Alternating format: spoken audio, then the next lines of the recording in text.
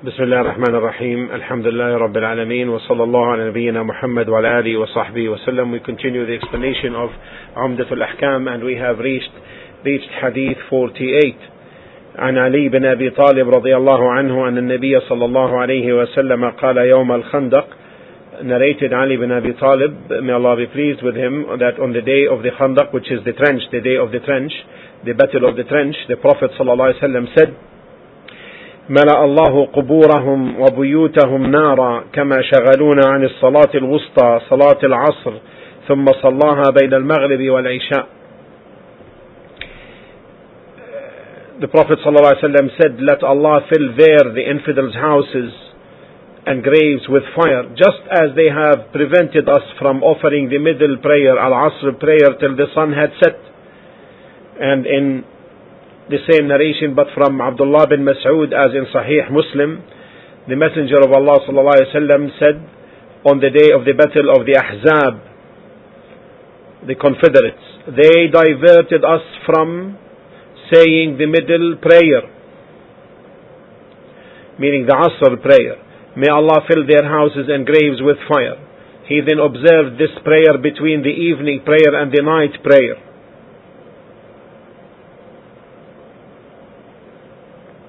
Now, the narrators are two: Abdullah Ali bin Abi Talib, may Allah be pleased with him, and we gave his biography when we discussed hadith number 23. And the second narrator is Abdullah bin Mas'ud radiyallahu ta'ala anhu, and also we explained his biography in hadith number 44. In hadith number 44. What is the subject matter of this hadith? This hadith is to show the ruling on making up a missed prayer. And what is the middle prayer? What is the middle prayer? This hadith defines what is the middle prayer, and also it gives the ruling on making up a missed salah. So in this hadith, the narrators mentioned on the day of Al-Khandaq, the trench. It is called as such because the Prophet sallallahu alaihi wasallam dug this trench around the Medina city from its northern side. He sallallahu alaihi wasallam did this around Medina to protect it from the attack by the Ahzab, the Confederates, who gathered to battle the Prophet alayhi salatu wasalam. They gathered 10,000 fighters, and this took place in the month of Shawwal, the 4th or 5th year after the Hijrah, the 10th month of the Islamic calendar after Hijrah. And the outcome was the victory of the Prophet ﷺ and the believers over the Confederates, the Ahzab. And Allah subhanahu wa ta'ala sent upon them the wind, and His soldiers, after they stayed almost 1 month around Medina. So these Confederates gathered from the tribe of Quraysh and others. And who incited them? Who instigated them? Who urged them to do this? They were the Jews. They were the Jews from the tribe of An-Nudayr. They were the Jews from the tribe of An-Nudayr, whom the Prophet ﷺ expelled from Medina because they breached their covenant, because of their breach of the covenant with the Prophet ﷺ. So when the Prophet ﷺ heard of the plans of the Ahzab, of the Confederates, he consulted with his companions, may Allah be pleased with him, as to what should be done. So one of the companions, Salman al-Farisi radiyallahu ta'ala anhu, suggested the digging of the trench, al-Khandaq. So the Prophet alayhi salatu wasalam commanded his companions to do that. And so they dug it from the northern side of Medina, because it is the open site in the direction of the enemies between the east and western Harra areas of the Medina. And the depth reached almost 7 arm spans, and its width was to the extent that it would not allow the enemies to pass it. All of this was prepared before the Ahzab came, before the confederates of Quraysh and the other tribes came. So when they came there, they were astonished, because this was not known to the Arabs then, this idea of trenches. So they scattered their units along the side of the trench and directed a major unit and a great unit of their troops in the direction of the Prophet alayhi salatu wassalam. In this hadith, Ali bin Abi Talib radiyallahu ta'ala anhu said that these confederates, they diverted the Prophet alayhi salatu wassalam from the attention to offer the middle prayer and prevented us from offering the middle prayer. And so he did not pray it until the sun had set. And due to that, he sallallahu alaihi wasallam invoked Allah to fill their graves and their houses with fire because of them preventing him from offering the middle prayer. Then afterwards he prayed it between Maghrib and Isha. As to the narration of Abdullah bin Mas'ud, may Allah be pleased with him, Abdullah bin Mas'ud mentioned that they prevented the Prophet ﷺ from performing the Asr prayer during its time of choice, the chosen time, the prescribed, until the sun turned red or yellow.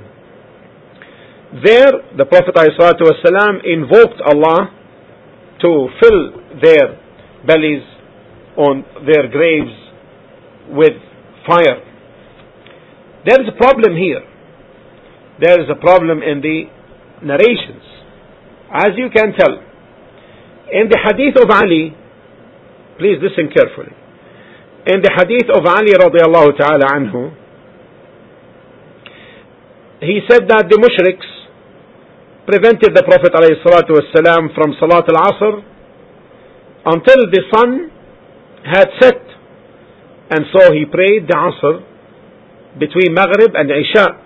While in the hadith of Abdullah bin Mas'ud, it said that they prevented and diverted the Prophet ﷺ from offering the Asr prayer when? Until the sun became red or it became yellow. So how can we reconcile this? How can we reconcile this?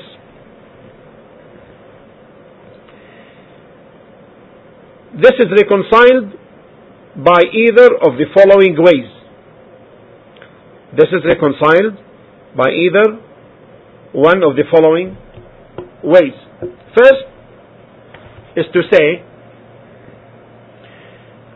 that this prevention was not on one day, was not done on one day, on the same day, but in 2 days. And so each narrator reported what he saw. And so, each narrator reported what he saw. The second is to say that the end of the diversion was when the sun turned red or yellow. The end of the diversion was when the sun turned red or yellow, while the salah took place after Maghrib. Why? Because they were busy before Maghrib making wudu and getting ready for salah.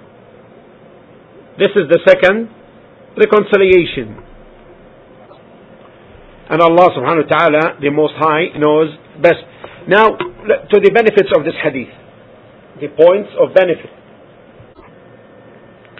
First, this hadith shows the great importance that the Prophet ﷺ gives to salah, and the great impact and effect upon him for missing its time. For missing its time. Yes. This is the first benefit. Second, that the time of choice of Asr is before the sun turns yellow.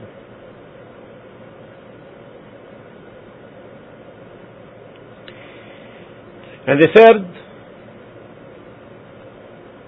the merit of Salat al-Asr, and that it is as-Salat al-Wusta. Fourth, the hastening to make up the missed Salah. The hastening to make up the missed Salah. And fifth, the permissibility to make dua, invoke Allah against the transgressor in the same way related to his transgression, in the like of his transgression. The sixth point of benefit, that the preferred matter when it comes to making dua against the transgressor is to also make clear the reason for making dua against him. Why? So that one wards off the accusation of transgression against him, against the invoker. The number 5, the permissibility to make dua against the transgressor in the like of his transgression. This is the fifth benefit. Permissibility to make dua against the transgressor in the light of his transgression or in the like of his transgression. طيب. The seventh, permissibility to delay the salah from its prescribed time in the case of battle, in the case of the battle, of the fight. However, this is said to be abrogated by the salah of fear. However, this is abrogated. It is said to be abrogated by the salah of fear. And Allah subhanahu wa ta'ala, the Most High, knows best. One should mention always, as we mentioned earlier, that the person must hasten to do the salah in its early time unless the sunnah indicates otherwise, or unless there are situations which would prompt delaying the time. Like for example, a person may be excused may be excused under certain situations to perform the salah even after the sun turns yellow. Like if food is presented to him and he has the urge to eat, then in this case he eats even when the time is, when the salah is, when the sun is yellow. So he may delay it till after that to finish his meal.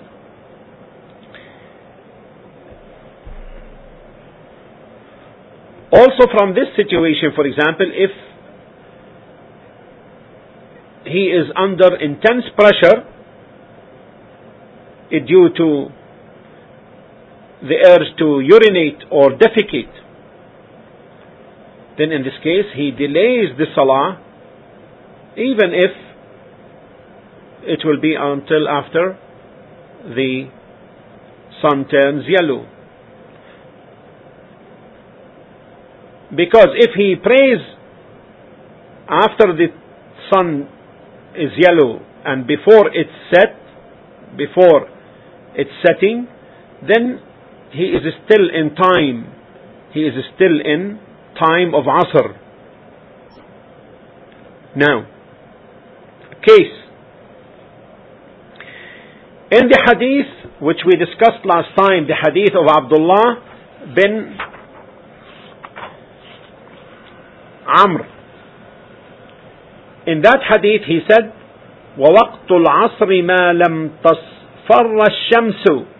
He said that the time of Asr is as long as the sun has not become yellow.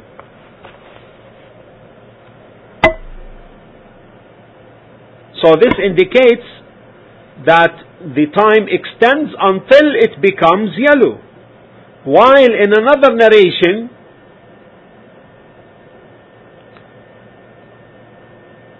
in another hadith, the Prophet ﷺ said, إِلَىٰ أَنْ يَكُونَ ظِلُّ كُلِّ شَيْءٍ مِثْلَهُ, until the shade of an object, the shade of the height of an object becomes double its height. So how can we reconcile these two narrations? The answer is either to say that Allah subhanahu wa ta'ala added more information regarding the timing, or to say that the beginning of the sun turning yellow is from the time when the shade of the object becomes double its height. This is another way of reconciling it. Also, it is possible to reconcile by saying that most likely when the shade of an object is double its height, then the sun turns yellow. And through this, the reconciliation, inshallah ta'ala, is achieved. Let's go to the next hadith, please. Hadith number 49. Still under the prescribed times of Salah. Hadith number 49. Hadith number 49. عن عبد الله بن عباس رضي الله عنهما قال أعتم النبي صلى الله عليه وسلم بالعشاء فخرج عمر فقال الصلاة يا رسول الله رقد النساء والصبيان فخرج رسول الله صلى الله عليه وسلم ورأسه يقطر يقول لولا أن أشق على أمتي أو على الناس لأمرتهم بهذه الصلاة هذه الساعة. Okay, here's the text, inshallah. Now, in this hadith,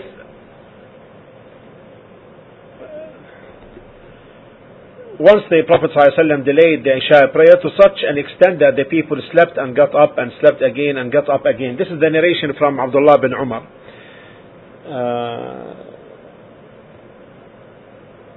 Then Umar bin Khattab, I stood up and reminded the Prophet of the prayer. Radiallahu ta'ala anhu stood up and reminded the Prophet of the prayer. Okay, and Ibn Abbas said the Prophet came out as if I was looking at him at this time, and water was trickling from his head, and he was putting his hand on his head, and then said, hadn't I thought it hard for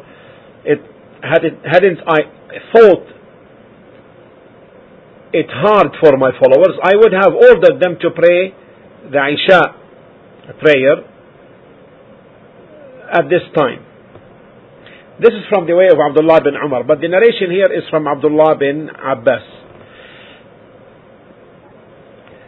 And the same meaning, that Umar radiallahu ta'ala anhu came to remind the Prophet sallallahu alayhi wa sallam of the salah. And he said, As-salah ya Rasulullah, O Messenger of Allah, the salah. The women and children went to bed, went to sleep. So the Messenger sallallahu alayhi wa sallam came out, and water was trickling from his head.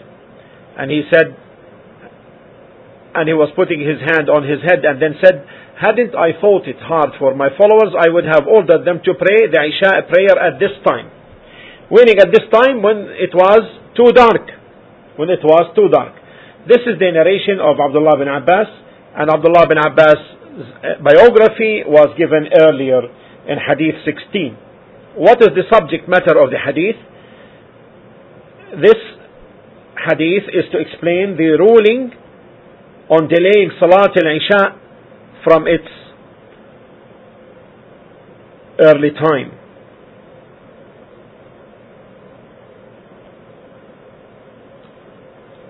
So it was a time when the Prophet ﷺ stayed till after the disappearance of the twilight, going into the first 1/3 of the night. The third of the night, and that's when it was dark. So Umar came out, meaning from the masjid or from his place in the row, and he said that the salah has been delayed to the extent that those unable to stay late, like the women and the children, already went to sleep. So he came to the Prophet ﷺ to remind him, and also he put an excuse before he mentioned anything, that it is because of the women and the children.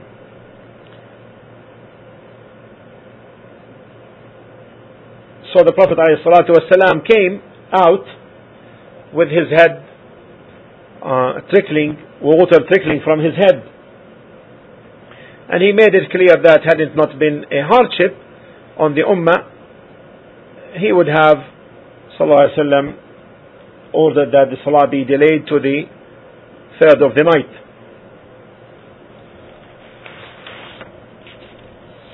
In this hadith there are the following benefits. First,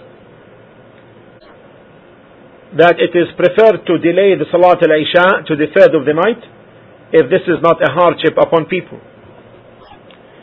Second, the respect the companions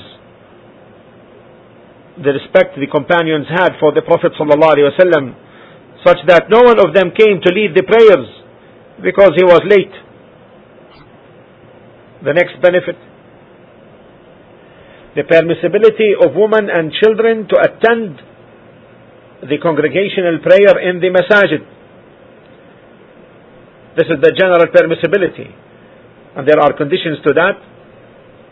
To mention, for example, that with the case of the woman, she doesn't come up perfumed or a fitna for others, for herself and for others. And rulings with respect to the children in the masajid are such that they don't disturb the people during the salah, and that the musalli should keep the children close to him in the row, keep them in check, and other things, but this is just to go briefly on that. The third benefit, the permissibility to sleep before the Isha for someone who is overwhelmed by the sleep, overtaken by the sleep, if he does not fear that he is not going to, if he does not fear missing the prayers, if he does not fear missing the prayers. So in this case, the person should make precautions. In case he is overwhelmed, then he should check with others so as to wake him up and use the current means of alarms so as to make sure not to miss the salah. From the benefits, the permissibility to go and remind the imam and call him to the salah, even if he is an elderly person, in case he is late. Even if he is an elderly person, in case he is late. The benefit from delaying the salah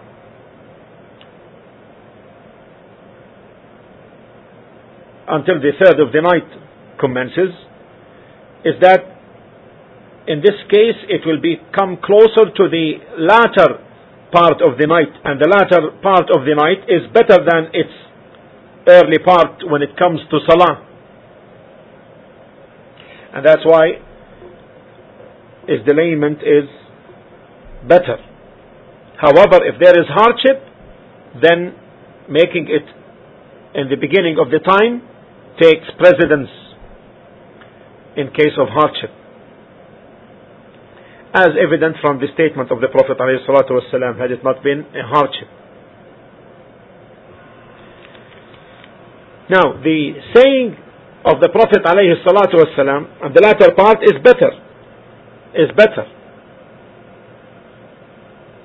The latter part is better than the latter part of the night is better than the early part of the night when it comes to salah.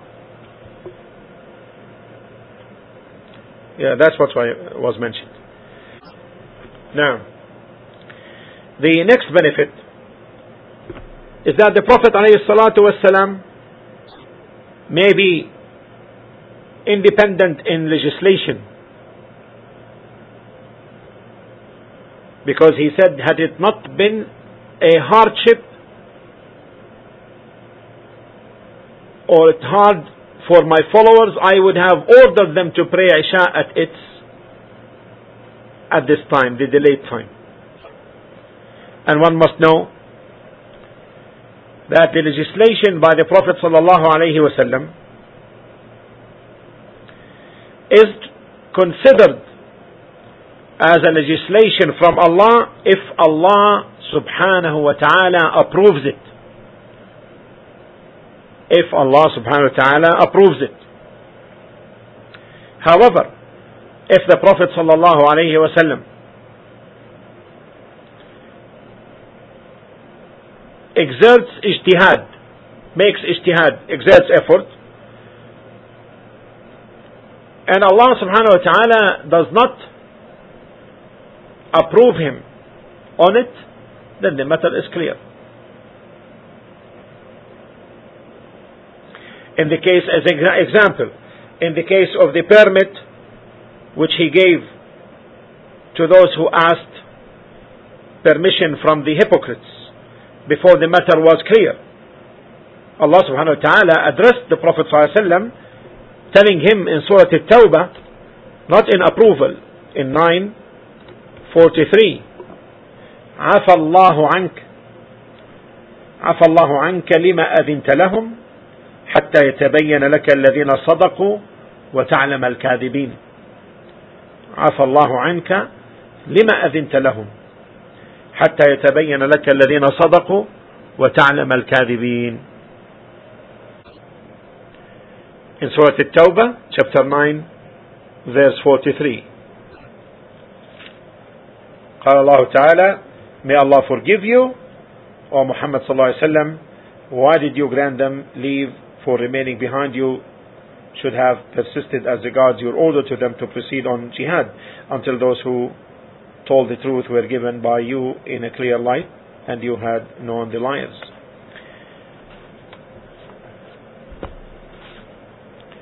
The next benefit is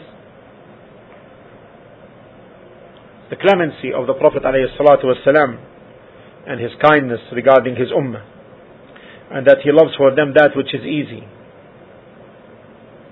And that's why when he sent the delegations for da'wah, he ﷺ commanded them to make things easy and not to make things difficult, and to give glad tidings and not to turn people off.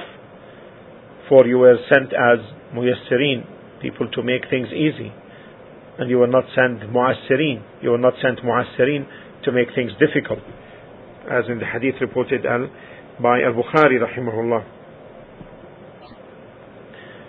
And that he sallallahu alaihi wasallam, whenever he had the chance or the choice between two matters, except that he chose that which is easier as long as it is not a sin, as reported in Al-Bukhari and Muslim.